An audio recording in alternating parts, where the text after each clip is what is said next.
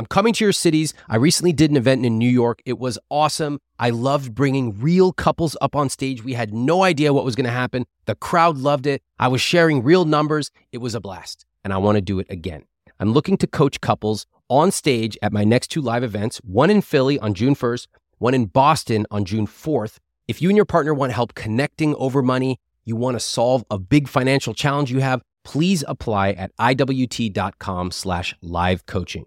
If you and your partner struggle to come up with a shared vision of your rich life, if you have different priorities about spending and saving, if you just can't get on the same page financially, I would love to coach you live on stage in your city. It is free of charge. You can apply at iwt.com/live coaching. I'll see you in Boston and Philly.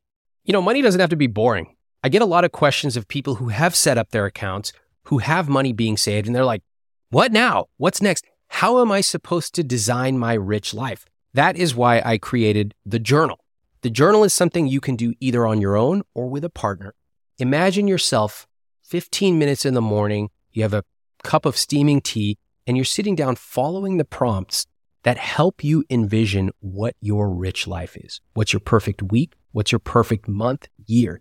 This journal is designed as a no numbers journal. It's not technical, but it's going to help you understand what you truly value and also what you don't care about. I recommend you pick up a copy of this journal. You can do it solo or with a partner, and it will help you design your rich life. Get it at any bookstore now. How old is your oldest? 6. And you both said that she's spoiled. We didn't have anything, so we're overcompensating, both of us, because I don't want them to go through what we went through. As kids, there was times where the water wasn't there. There was times where we didn't have groceries for the week. For me, there was only situations where money was never there, so I never learned what to do when you do have it, or more importantly, how to appropriately allocate it, or like how to budget. I remember going through that, and that's not what I want for her. I never learned any of that, so we're repeating the same pattern because we don't know how to handle money. Austin and Annie wrote this in their application to speak to me. They wrote, "We want to break the cycle of generational poverty, but we don't know how." Today, I want you to hear what it's like to grow up without learning about money and how that can trickle down from generation to generation. Austin and Annie are in their 20s and they have 2 small children. They grew up poor, and even though their income has gone up, they still treat money like they did as children. They don't know how to change the way they feel about money or the way that they behave with it. Today, I want you to listen to them describe how they grew up with money and how it's affected them. And my hope with this episode is that it helps you develop some compassion for people like Austin and Annie. I can guarantee you that while they were growing up, nobody was talking about compound interest or IRAs. When you don't have enough to eat, you're not talking about that kind of stuff. And those lessons, those feelings about money often persist through the next generation.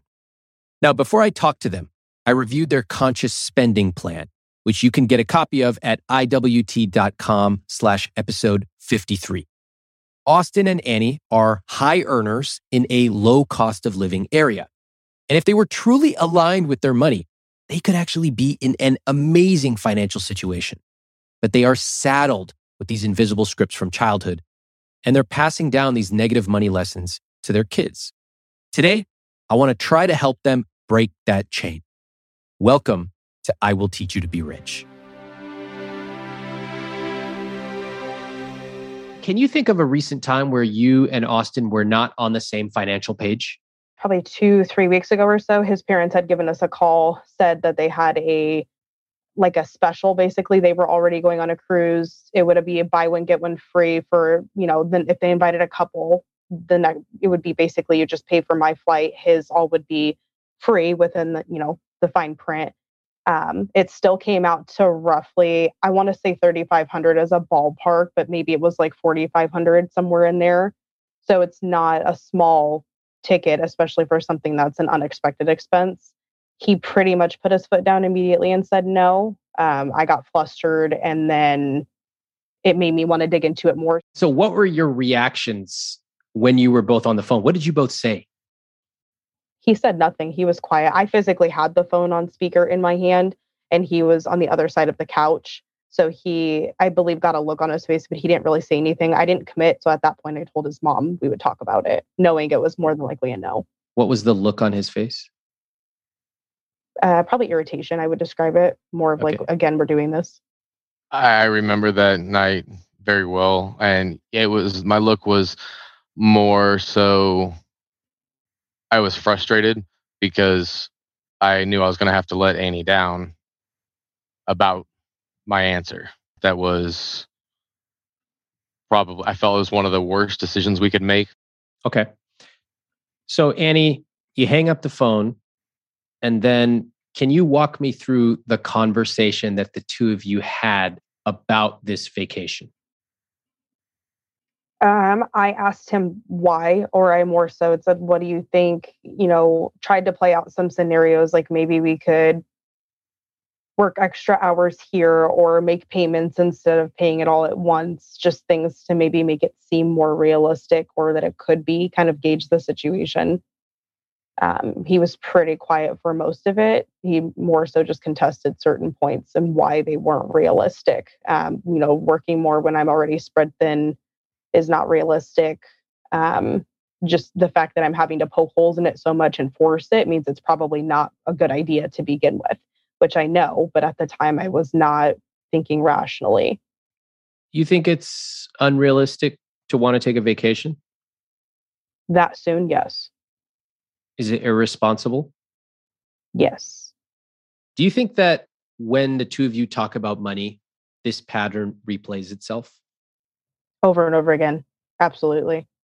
We point the finger at one another. It'll be well, you had this expense and you had this expense. And then somehow that's where we landed. Like that, here's how we got to where we are. When in reality, it's an accumulation of things over time. It's usually the same conversation.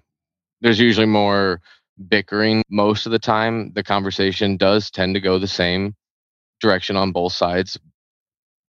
Annie says this, I say this, then I say this, and Annie says this. And we do point the finger at each other. That's the hypocrisy behind it, and it is frustrating. Austin and Annie admit that they spin in circles when they talk about money. This is so common. Every couple has its patterns. They fight about how one person loads the dishwasher or how messy the other person leaves the bathroom sink. We have those same patterns with money, but it's compounded by the fact that most people don't even know much about money. You know how to load the dishwasher, you know how to clean the dishes, but most people have a very rudimentary understanding of money. So they'll argue about some random $3 question, never understanding the big picture of what actually matters with their finances. Let me try to understand more about their dynamics with money now. He is I don't want to say cheap because that has a negative connotation to it, or a negative impression, but he is one of the most money conscious, usually, especially out of the two of us. What does that mean, money conscious? He is a lot more aware of something realistically than I am. So he'll second guess it before I will, or he will be more cautious. I'm more trigger happy. So I am a lot more impulsive in general. He tends to want to look at all of the whole picture before he'll make a decision. Mm-hmm. And impulsive means what? You jump before really thinking through the consequences of the action. You do that? Frequently. Like, what's an example? If I go to Target, which is probably not the best place for me to go, but if I go to Target, yes, he will go with me on purpose so he can hold my hand, which is sweet, but he's trying to get me away from the makeup. What is this shit? How many relationships has Target ruined? When I go without him, a little bit more, because I'll come back and he's like, I won't show him the receipt, obviously, but like if I just put $400 on my credit card that I didn't need to, and then the bill comes in at the end of the month and I don't have as much money as I normally do, or he notices me being more conscious in certain areas or careful because I spent $400 more than I needed to a week ago, and I do that twice a month or so, then yes, it'll cause a bickering, but otherwise we don't typically argue about it. Right. Aside from you hiding receipts and not telling him, and then it having to cut in all the other areas of life, it's totally not an issue. It's bad. Annie, what do you get at Target? Honestly, usually stuff for my kids. Not that that's a God. justifiable thing, but clothing for them Okay, a all lot, right. or We know toys. that. We know. That's always the first answer. Every mom says it. That's code Candles, for, what home is that code decor. for, Annie? For? It's an excuse. It's a way to not take the responsibility. Yes, tell I'm me trying that. to justify it. You're trying to say, I'm a good mom. Okay. You can hear more about the psychology of shopping at Target in episode 31. And in that episode, you'll hear the exact same phrase too. I buy stuff for my kids. Short version, there are too many people who use Target as a joke for spending on the things they love. You know, the people who share memes about how they went to Target to buy some detergent. They walked out with $500 worth of stuff in their cart. Ha ha. Only it's not really a joke because Target cannot be your rich life. How can buying random commodity junk at a retail store be your rich life? It can't. A rich life has got to be bigger than that. More on this in episode 31 of this podcast, which you can get at iwt.com/podcast. Now, I want to understand more about how Annie describes herself with money. I am surprised, Annie, that you described yourself as impulsive, but you are the one who manages money in the relationship. And you're scrunching your face up. Can you describe what your face just did? I knew you were going to say something about it because me thinking about it, it sounds just unrealistic and silly. It's a contradiction. It doesn't make any sense for me to be doing it. Do you think that you are impulsive? I think so. Mm-hmm. Do you think it's possible that's a story you tell yourself? Yes. Why are you smiling? I need help kind of working through these things so I can get to the root of the cause to figure out why I'm doing it. I'm a person that needs to know why. If I know why, I can fix it. I can't fix myself here, but I want to fix everyone else. So if I can figure out what I'm doing, if I can figure out why I'm doing it wrong, I can fix it. Is that why you came to me? Yes. I need to be more strict and I need to plan better for everything, which means putting money away and sticking to a strict budget and not deviating from an amount I set, or just avoiding maybe Target or a store like that altogether until I can learn how to not do those things. Do you think that you can learn it? Yes. Yeah, I do too. I love how quickly you said yes. I totally agree. It's a skill. It's a skill like anything else. And money can be learned. And what I actually love about the skill of money is that a lot of it can be automated. Do you notice that Annie talks to herself like a parent talks to a child? You need to clean your room. You need to do your homework. I need to be less impulsive. I need to be more strict. In a way, it's very childlike. And obviously, it's not working. I shift to ask Austin about how he manages his money. I wonder if he uses automation. If you ever follow me on Instagram, sometimes you'll see me post about my behind the scenes travel experiences, coffee tours, salsa making classes in Mexico, all kinds of culinary stuff in India. And I'll get a lot of people saying, where do I find that Kyoto notepad maker that you found? And one place you can find that is Viator. In fact, my wife and I used Viator to book a Segway tour where we took a tour of a new city and we had an amazing experience, something we never would have thought of doing on our own. They offer everything from simple tours to extreme adventures. And with over 300,000 bookable experiences in 190 countries, there's something for everybody. Plus, Viator's travel experiences have millions of real travel reviews, so you have the information you need to book the best travel activities for your trip. When you book a travel experience with Viator, there's always flexibility and support with free cancellation, payment options, and 24/7 service. Download the Viator app now and use code Viator10 for 10% off your first booking in the app. One app, over 300,000 travel experiences you'll remember. Do more with Viator. I get tons of email every single day, and I want to give you a behind-the-scenes look at how I manage emails from my team, from my family, and from you. I use a piece of software called Superhuman, and this is an email software that I actually pay for out of my own pocket. It works with your existing email service like Gmail or Outlook. And let me share how it saves me over 10 hours a week. So here are a few things I love about it. First off, it splits my inbox into different streams, so my important emails come into one place. It's not cluttered with a bunch of subscriptions everywhere. Next, I use keyboard shortcuts, unlike you barbarians who literally click and peck through every single email. U to mark it unread, S to star it, J or K to cycle through messages. I use keystrokes to schedule messages, like when I want to ask one of my coworkers a question, but I don't want to send them an email on a Saturday.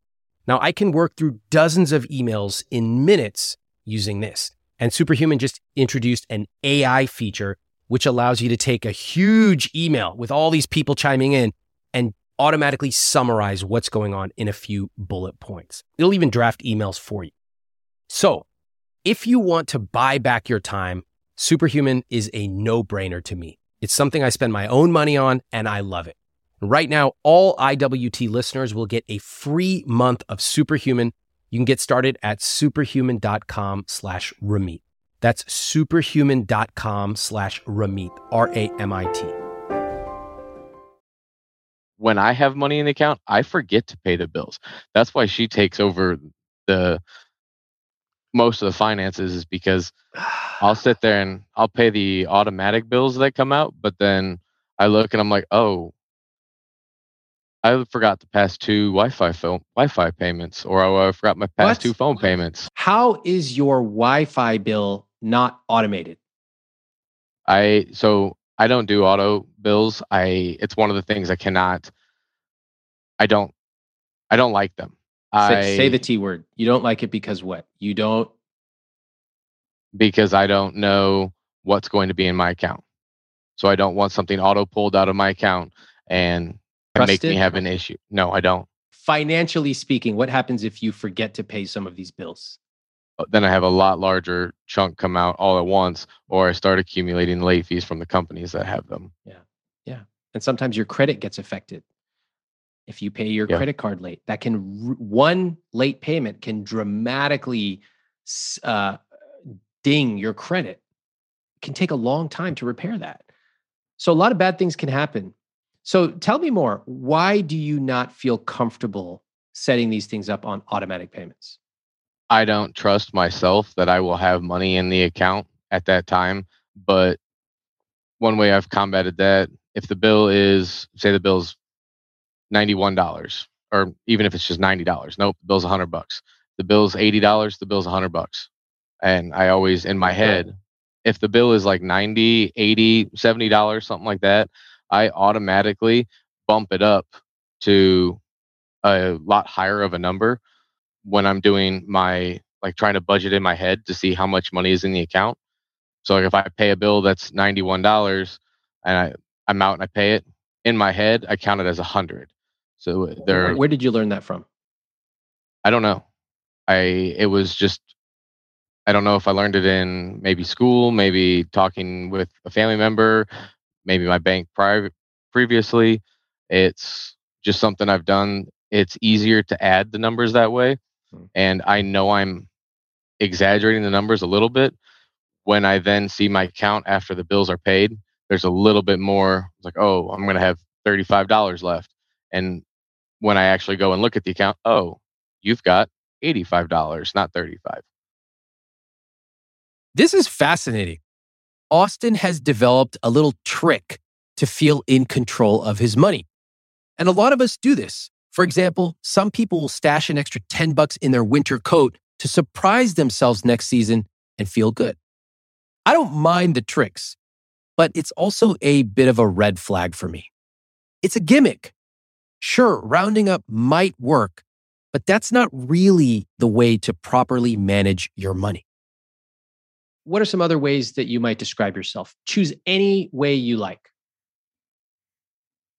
Unrealistic, controlling. I don't know how to phrase it. I don't know. It's probably a really hard question for me. Is how do you describe yourself? That's the one I would struggle with the most. It's frustrating. It's embarrassing. I'm 26 years old. I can completely tear your car apart, put it back together easily. Give me a day. Not a problem. Come to money. I don't know what those words on my paycheck mean, but I know what those numbers mean. I just look at the zeros, make sure I'm all right. Yeah. I don't know the financial terms. I'm not versed in that. That's kind of the opposite of where I was in school. I didn't have anything to do with that. So a lot of it, the term wise, is new, or I need certain explanations. When I work with my students, I never like to hear them beating themselves up. I never like to hear them saying things like, I know I'm irresponsible. I know I'm bad. I don't want that. That's not the way to treat money. That puts you in a smaller position than money. It almost makes money your parents. I know I didn't please the money. I know I didn't do the right thing. I'll try to be better tomorrow. It's almost childlike.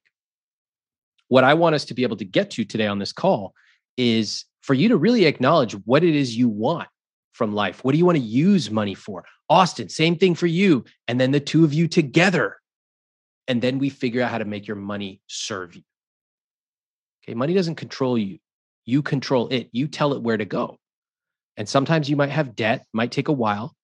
Sometimes you might be ahead of the game. But I don't want you being children to the parent of money. Money serves you. You don't serve it. Annie, how much do you make per year? 54,000. Austin? About 6,700 or 67,000 without incentive, and about 75 after incentive. Okay. If we add up the two numbers you gave me, it's $129,000 per year. Wow. Annie, what's that look on your face about? The same look I had yesterday when filling out the spreadsheet. I had just said to him earlier, where the hell does it go? Tell me more. It looks way different on paper. We look comfortable, or like we should be more comfortable than what we are realistically and in our actual finances. But on paper, if I were to read that, I would think we were fine. You've got a couple making almost $130,000 a year in a moderately priced state. We're not in California, we're in Kansas. The cost of living is significantly lower. Makes me wonder what else is. Again, it's the onion. I feel like there is more contributing to this than just a couple of extra Target trips. Yeah. We've made a budget numerous times, and how long does it last? Every time we make one, every time we make one, we look at it and we think the same thing. Damn, where's it all going? And we set this budget, and I don't know if something happens and we don't follow through, but it doesn't seem to last very long. Well, first of all, I hate budgets. You probably need to change a few things, and we'll talk about that. But this is actually lesson number one. If something doesn't work for you, stop beating yourself up and find a different way to achieve the goal. So how many times have you tried to do a budget? Many times. And it doesn't work. And so what was your reaction to that? What'd you both tell yourself? That it wasn't going to work. Mm-hmm. We're bad. We're irresponsible. We need to buckle down. We need to try harder. I mean, does any of that feel good? No. No. So we start from the place of lesson number one. If something doesn't work, let's stop beating ourselves up. Let's find a different way to achieve the same goal. Okay? Budgets don't work. You give up after a month and a half. This probably sounds familiar because you've done this, right? Yeah, they're nodding. Yeah. You don't need somebody to come in here and tell you to stop spending at Target. That's not what's really going on here. Probably some things much deeper than that. I'm not a fan of budgets. They're backwards looking. They make you feel bad. They're hard to do. And frankly, they don't actually tell you much. Budgets are also one of those things that people beat themselves up about. I really should keep a budget. That's something virtually every American tells themselves at some point. I've noticed that a lot of people believe that this mystical budget will somehow magically fix all of their financial problems. But in my opinion, it doesn't work. I use something different, a conscious spending plan, which lets you decide where you want your money to go in the future. And it even provides specific guidelines for different categories, like guilt-free spending, saving, and investing. You can get your own conscious spending plan at iwt.com/episode 53. I'm just very, very poor family growing up, or at least before I was adopted. Long story, but just very, very poor. Didn't have money for lights necessarily or know what we were eating. So things like seeing a picture hanging up on a wall was non-existent. Really? Yes. There were times where we just didn't know like what we were going to eat just due to the fact that there wasn't money. How long did this go on for? The first 12 years of my life. Wow. And then what happened after 12? I was adopted by my mom, and she owns a law firm. So to say the lifestyle change was overnight is not an exaggeration. Things shifted for me. I lived my lifestyle couldn't have been more opposite from his. How did that affect you looking back in terms of finances? When you think about the first money messages that you received growing up as a young child, what do you think those money messages were? There is not a lot of financial literacy to go off of from that point. It was necessity. So there was not enough money for the basic necessities to begin with. So then you'd start crossing off and prioritizing which ones were going to take precedence versus the ones that were still needed. But if you're paying rent, you have the actual house. If you're paying the electricity to the place that you're no longer in because you're evicted, that sort of situation. Right. I don't think a lot of people understand the type of trade-offs you make when there really is not enough money. And you realize what you really don't need and what you do need. What else did you take away from your childhood in terms of finances? I didn't learn anything. I didn't actually learn important lessons. There was only situations where money was never there. So I never learned what to do when you do have it, or more importantly, how to appropriately allocate it or like how to budget. I never learned any of that. Or when I started to, it was too late. And that's why I'm having to undo things. What did money mean to you in the early part of your childhood? It was a burden.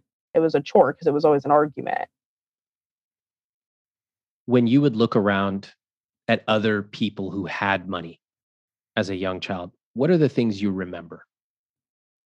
Freedom, or my perception of their freedom. The newest toys, name brands, anything of a status symbol, experiences, boats. I grew up in Southern California, Palm Springs to be specific, and Palm Desert. So country clubs, nice food. From your perspective as a young child who did not have money, what did people with money do? Anything they wanted. Go on trips, so go on vacation, shopping whenever they wanted without restriction or having to like look at tags or add things up, going out to eat more often than not. So now with that additional layer of understanding that you have, knowing how much a restaurant costs or a vacation, etc., what do you see about how adults spend money that you didn't see as a child? They plan for it. It's not a no strings attached. Like as a kid, it looked like they just swiped a card and called it even, not understanding if that was a credit card, a debit card, anything like that. So it seems like there's more to it than what immediately is more than what meets the eye. Pretty observant. Would you say that you plan for expenses in your life? Some of them. What do you not plan for? How about a vacation? A vacation would be one of those things. You don't plan for that? No. How about $400 at Target? I don't plan for those trips either. What do you make of that? I'm not doing as well as I hoped to be. And I'm definitely some self-sabotage going on. What an interesting response. For a kid with no money, it's easy to mythologize what having money would mean. To Annie, it meant buying whatever you want. And when I ask what she learned as an adult, she says that those people with money plan for things. But when I ask her if she plans for the spending in her life, she admits that she doesn't. Annie is earning a lot more, but she hasn't yet changed the way she treats money, the way she feels about money, and the way she thinks about money. A few years ago, I was at a tea tasting in New York with one of my buddies. I thought it was going to be a normal tea tasting. Suddenly, 6 people from Japan come in. They pour basically 3 thimblefuls of tea, and we tasted. I've never tasted anything like that. And they tell us if we were to buy that, just the 3 thimblefuls, it would be $75. Now, drop for drop, that's the most expensive thing I've ever had to drink. Not all of us have the time or the money to buy that specific tea from that specific mountainside in Japan. But what if you could capture that feeling of the care and the love, even the way that they served it to us? What if you could bring that to your home every morning? Well, I want to introduce you to one of our newest sponsors, Pique Tea. What makes Pique Tea special is that the tea is cold extracted using only wild harvested leaves from 250-year-old tea leaves. That makes the tea rich in minerals and other beneficial compounds. Now, the greatest part is that Pique Tea is zero prep. There's no tea bag that you have to steep for the perfect amount of time. Pique dissolves in cold or hot water in seconds. It's already pre-measured, it's perfectly brewed, and it's perfect to take if you travel. My team's been trying Pique Tea, and they especially love the Pu'er green teas. For a limited time, get up to 15% off and a free quiver with 12 tea samples with my link, piquelife.com/Ramit. That's piquelife.com/Ramit, RAMIT. I have a friend of mine who's always cold. She told me she and her partner have totally different temperatures when they sleep. She goes to bed in a flannel pajama. She's got extra blankets. Her partner's running hot. So now she recently started testing the pod cover from 8 Sleep, one of our sponsors. Before she goes to sleep, she gets on the app, cranks up the heat, and when she gets into bed at night, it's already warm and waiting for her. The pod cover by 8 Sleep fits on your bed like a fitted sheet, and it collects information. It has sensors. The pod then uses that information to understand what you need to get better sleep. You can set it to heat up or cool down before you get into bed. It also adjusts while you sleep. And you can set it to change temperatures to gently wake you up in the morning.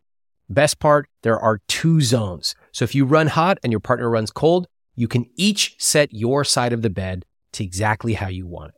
Improve the way you sleep by using my link at 8sleep.com/Ramit for $200 off plus free shipping on their high-tech Pod 3 cover. That's 8sleep.com/Ramit, EIGHT, sleep.com/Ramit, RAMIT, for a better, smarter sleep. Now I'm wondering how Austin was raised. Can you just summarize what happened in your childhood as it relates to money? My parents made sure that we had food on the table and we had clothes on our back. We had a roof over our heads. We went to school. There was times where power was out. There was times where the water wasn't there. There was times where we didn't have groceries for the week. We ate at Grandma and Grandpa's every night. There was times where we just didn't have it. And there was a lot of things that we weren't able to do that all the other kids were able to do. I think one of the larger issues with that is the particular area I lived in. I was in the school district, unfortunately. I wasn't far enough out that I was out of that school district. And that particular school district in our area was the school district that they had the huge houses. Like, they were the kids that came from money. Their parents were the doctors and the lawyers, and they had the money. They were very prominent in our community. Their names were plastered across our community.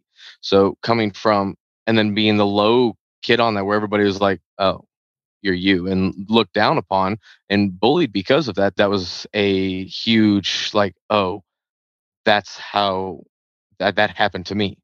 And I remember going through that, and that's not what I want for her. Yeah. It got so bad. I know when I was a kid that my father actually left to go overseas. He was a civilian contractor and working in like Iraq and Afghanistan um, for years while I was at home. So he worked over there for years at a time. He would be gone for about 6 months, come back for 2 weeks, 6 months, 2 weeks. He did that for like 8 years, 10 years. And I don't want that for my kids. And I don't want that for Annie. I don't want that for us. I don't want that on me. It sounds to me like both of you had some difficult childhoods when it came to money. It sounds like you just did not have healthy role models talking about money. Suddenly, the money part of their situation starts to make sense. It makes sense why they hardly save any money and why they don't invest. It also makes sense why they're spoiling their daughter. I'm not saying I agree with their decisions, but at least we can start to understand them. You know why I wanted to talk to Austin and Annie on this podcast? Because I think a lot of people hear stories about people making bad money decisions and they judge them for being stupid. How could you not save any money? How could you not know you're supposed to invest? Why would you spoil your daughter like that? I feel that way sometimes. We all do. But Austin and Annie are courageous enough to let us into their lives, including their childhoods, to help us see the effect of how they were raised. Sometimes we just haven't been exposed to different money ideas. Again, I can guarantee Austin and Annie never had people around them talking about compound interest. If you don't know where your food is coming from, you're not talking about a Roth IRA. So I have a lot of compassion for them, especially since they're now passing on their negative money lessons to their daughter. If they can get this right, I think they can change the trajectory of their lives and their future generations. But if not, they'll pass a generational lack of money onto their daughter. How old is your oldest? 6. 6. And if your daughter were here and I asked her, what do mommy and daddy do with their money? What would she say? What money? No, that's what he tells her. He always tells her we have nothing, so she won't ask. With me, she'll say they pay for my gymnastics and they buy me toys and we take trips and we go places, and she'll start listing stuff off. They buy me clothes. And you both said that she's spoiled. Yes, they both are. We didn't have anything, so we're overcompensating, both of us. Because what? Because why? Because I don't want them to go through what we went through. So therefore you buy them toys. Overcompensate and buy them things they don't necessarily need. Yes. What are the ramifications of raising a spoiled child? She's 6 now. Oh, I'm ashamed of it. For me, it's a shameful thing because I didn't realize how bad it is. When did you realize how bad it was? Probably about a year ago, 6 months ago. She started to expect things and move to more of an entitlement. Like, well, I always get this. What do you mean I can't do this right now? I took a step back, and then that's when I fully assessed that I had created I think more so me, but created an unfortunate situation that is contributing to financial issues.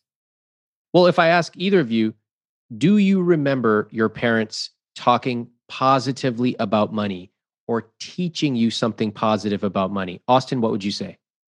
No. Annie? Very later on, half passing comments of you should invest, make sure you save for retirement. Mm-hmm. Nothing in depth. Just out of curiosity, if I asked your 6-year-old daughter the same question, what would she say? I don't think she would have anything to say about it being positive. When was the last time you told her no?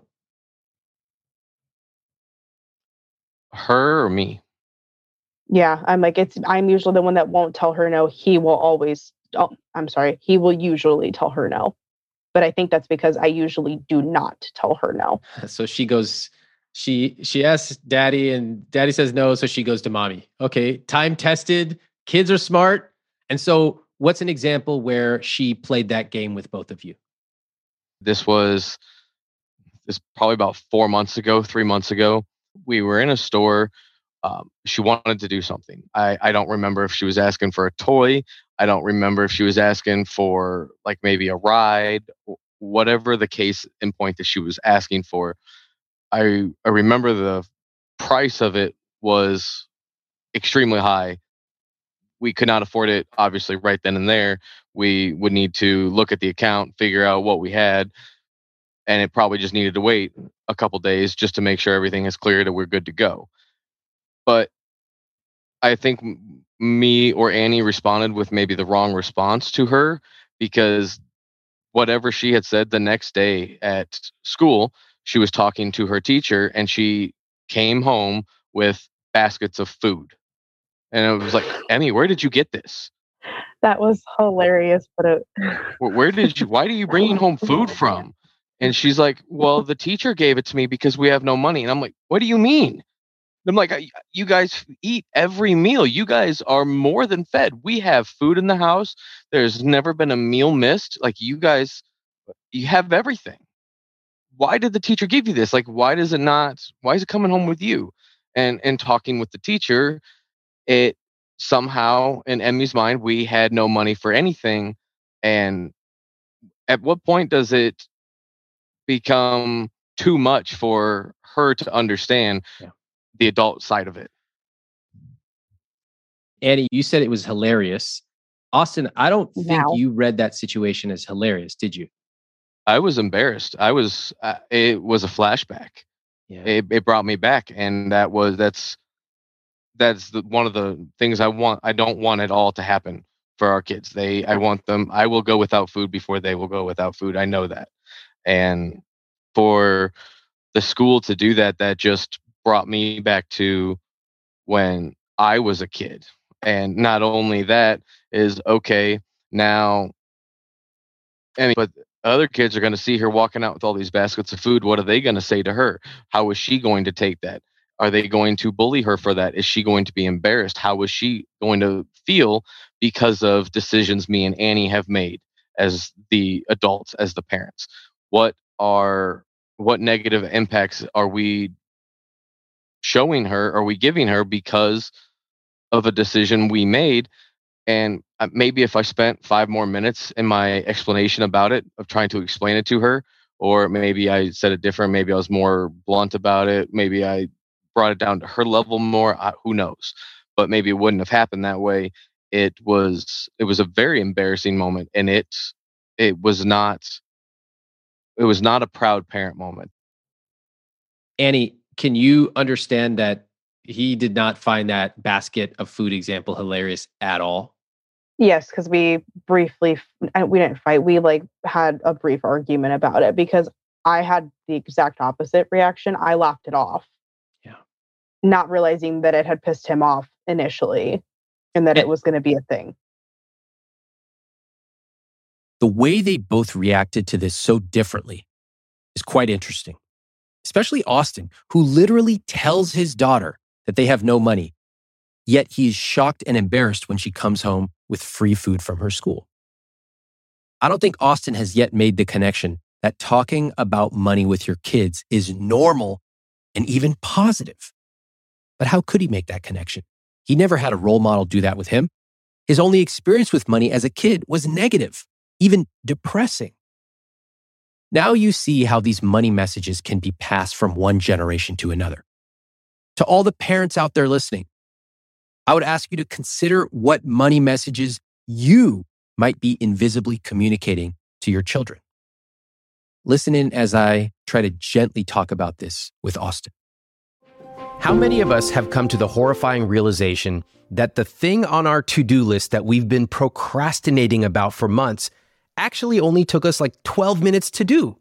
For a lot of us, it's making a doctor's appointment. And I find the same thing with money.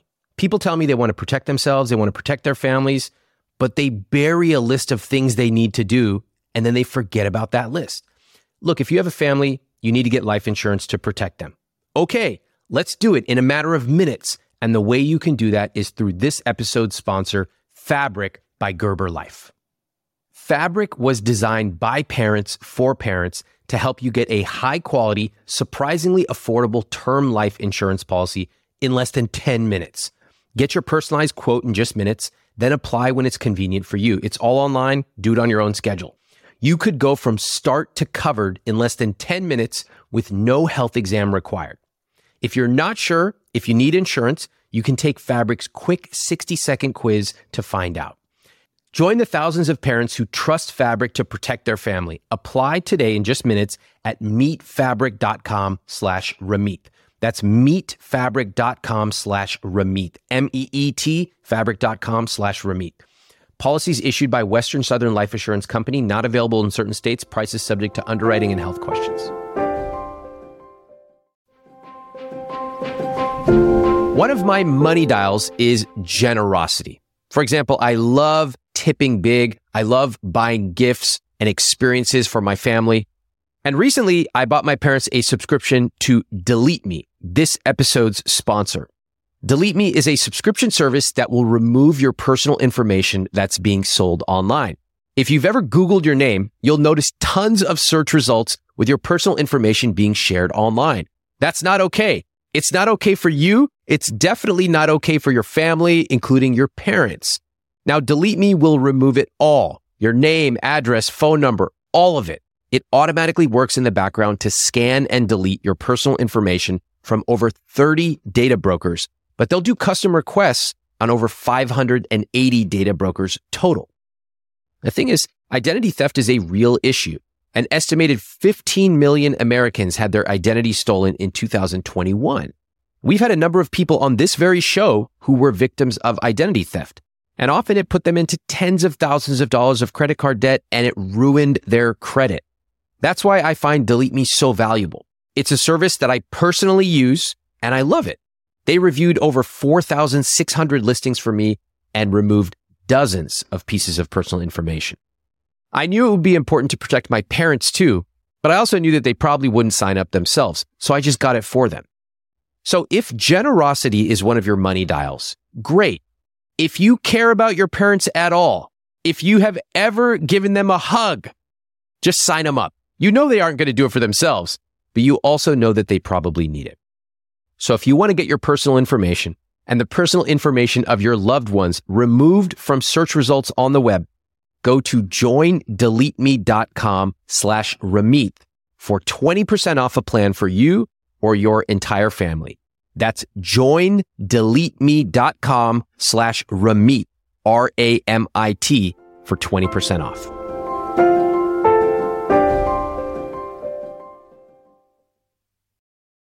It has nothing to do with her, in my mind. Like, me paying bills is like completely opposite realm from her. She would have nothing to do with that. Exactly. And that is my point. When was the last time you talked to your daughter about money?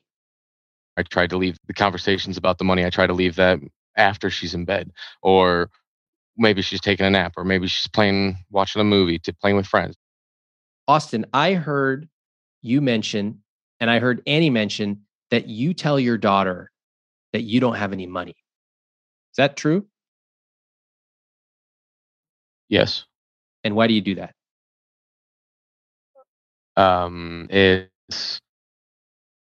It's easier to give an excuse than to tell her the truth. Mm-hmm. It's easier just to give her an answer that she can't question and poke holes into and make it so I have to talk about it to her, because I'm uncomfortable with money. I've always been. It's just how I look at it. And if I can get her to just leave the question alone, then it will go away. Do you see any connection between you telling her you have no money and her going to school and coming back with a basket of food? Yeah. Austin, this is the key. This is the key to the whole thing. Finish this sentence for me, please. I leave my daughter out of money discussions because what? Embarrassed or ashamed. am embarrassed or ashamed to talk to her about it, talk with her about it. And there's a lot of it I don't understand still. So if I don't understand it, how can I explain it to a 6-year-old if I can't even understand it?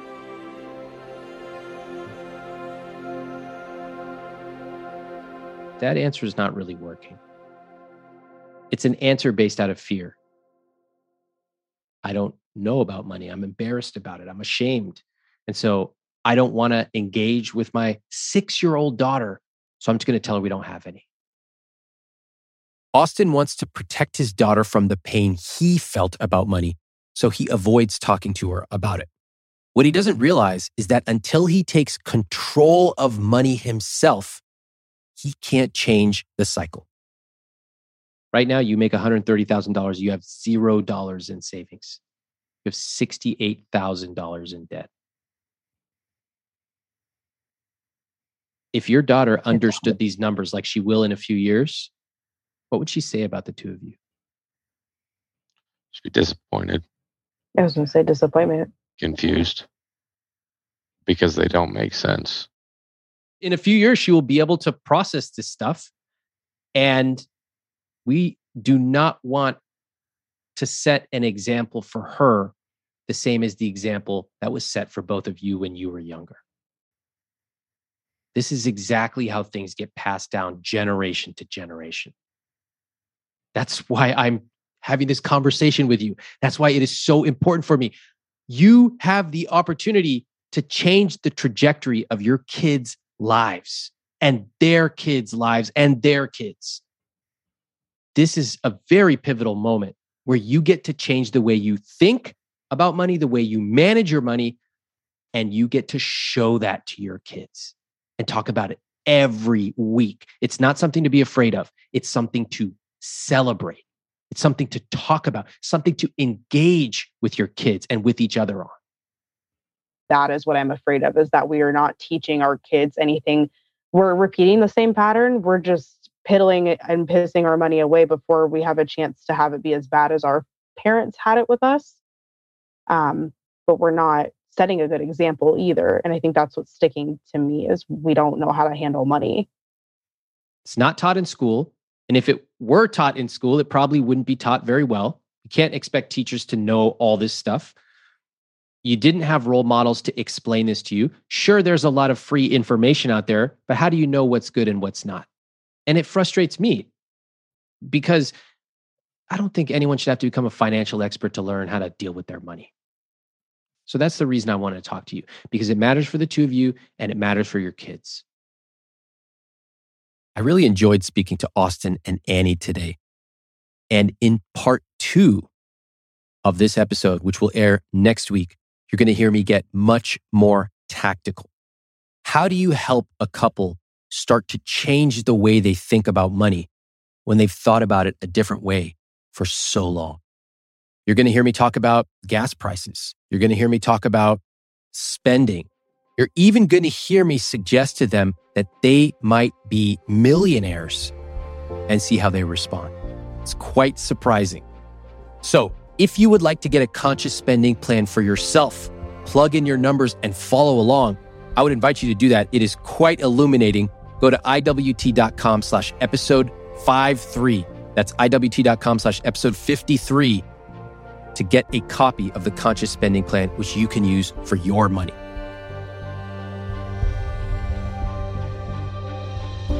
Thanks for listening to I Will Teach You to Be Rich. I'm Ramit Sethi. Please follow the show on Apple, Spotify, or wherever you listen to podcasts. If you haven't read I Will Teach You to Be Rich, my book, pick up a copy. You can get it at any bookstore or any library, and it will show you the specific tactics for how to build the I Will Teach You to Be Rich system into your personal finances.